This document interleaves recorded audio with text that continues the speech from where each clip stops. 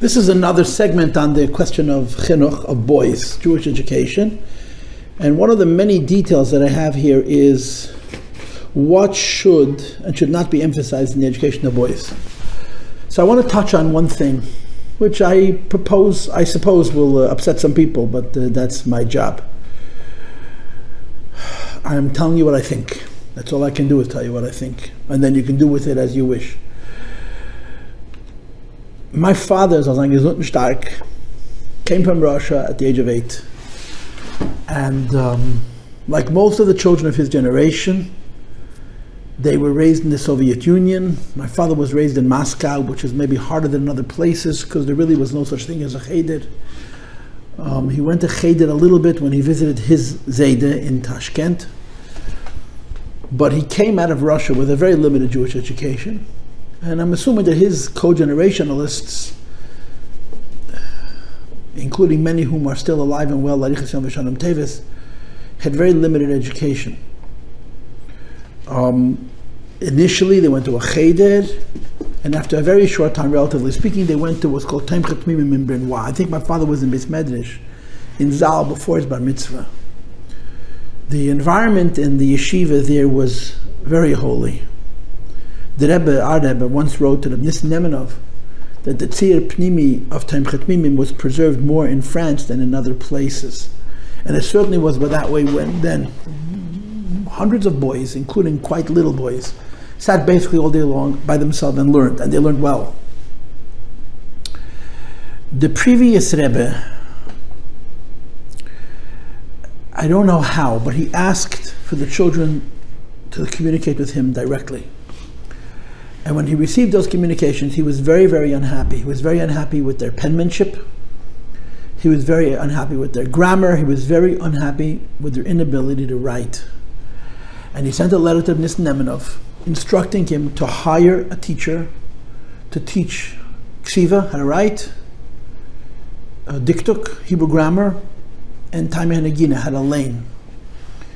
So Nissen hired a teacher. But he hired a teacher who was not a Chabadnik because he needed a teacher with those skills. So the teacher that he hired was Frum, but I guess by today's standard you'd call him Mizrahi Frum.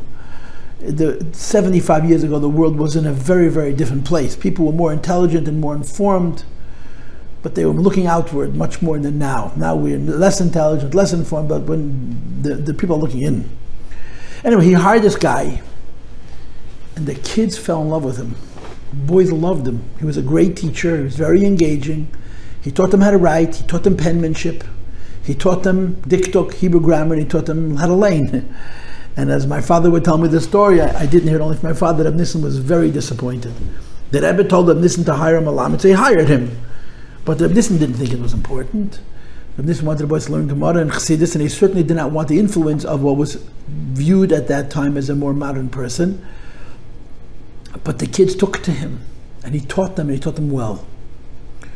Why am I saying this? Because I believe that one of the most important things that I believe is missing in the education of the boys is the value of writing. Writing, simply writing. The girls have a program called Journal, where they sit in their class for a period of time and they just write. It is my personal belief that it is critically important for every single boy from all ages to write every single day. This is going to sound bold, but maybe they should write for an hour a day. Maybe that's too much, maybe half an hour a day. But the writing has to be a part of what they do, and it should be in any language they choose. It could be in Hebrew, it could be in Yiddish, it could be in English. It's the school may not be in the business of teaching them English grammar, certainly not. But it's not about grammar, it's about writing. It would be nice if the kids developed reasonable handwritings, penmanship. It would also be nice if the kids learned how to spell. But it's not the reason I'm proposing it. The reason I'm proposing it is because I believe very strongly that when kids write, they learn how to think, they learn how to analyze, they learn how to reason, and they learn how to express themselves. And these are very, very important skills that need to exist in a yeshiva. When the previous Rebbe was a child, he literally had an argument with his father over this very issue. The previous Rebbe said to his father, I want you to hire me a teacher to teach me how to write. And his father said to him, you'll learn how to write the way I learned how to write. From writing. You'll learn, you'll read, and you'll write. And that's how people learned how to write traditionally. And the previous Rebbe literally insisted, and him and his father went over this a few times. And his father finally hired for him a Melamed who taught him how to write. His father wanted that Melamed should do something in addition, besides teaching the previous Rebbe how to write, so he became his Mishnayos Baal Peh tester. And if you're familiar with the previous Rebbe's Rishimis, in Sefer HaMaimorim Tafshin Yudalef from the previous Rebbe, there's a long Rishima at the end of the Sefer. And in that Rishima, he describes being in New York and being visited by Rabbi Yamin the Melamed, who, if you go to the Chabad in Worcester, you'll see there's a plaque for him. But Yamin the Melamed was an elderly Jew when the previous Rebbe met him in New York. As a young man, he was the previous Rebbe's teacher in writing and in diktuk, and he also used to test him in Mishnayos Baal Peh. And when he walked in, the previous Rebbe recognized him. I think it's very, very important for the kids to write. Always. I think it should be every day. The kids need to write. And it's not about learning grammar, it's not about learning penmanship, although those things are good advantages. I think it's very, very important for the children to learn how to think and how to reason, how to construct their own thoughts. And it's something which I believe is very lacking, and I think would be incredibly helpful. And I think it'll do a lot for the children's self-esteem.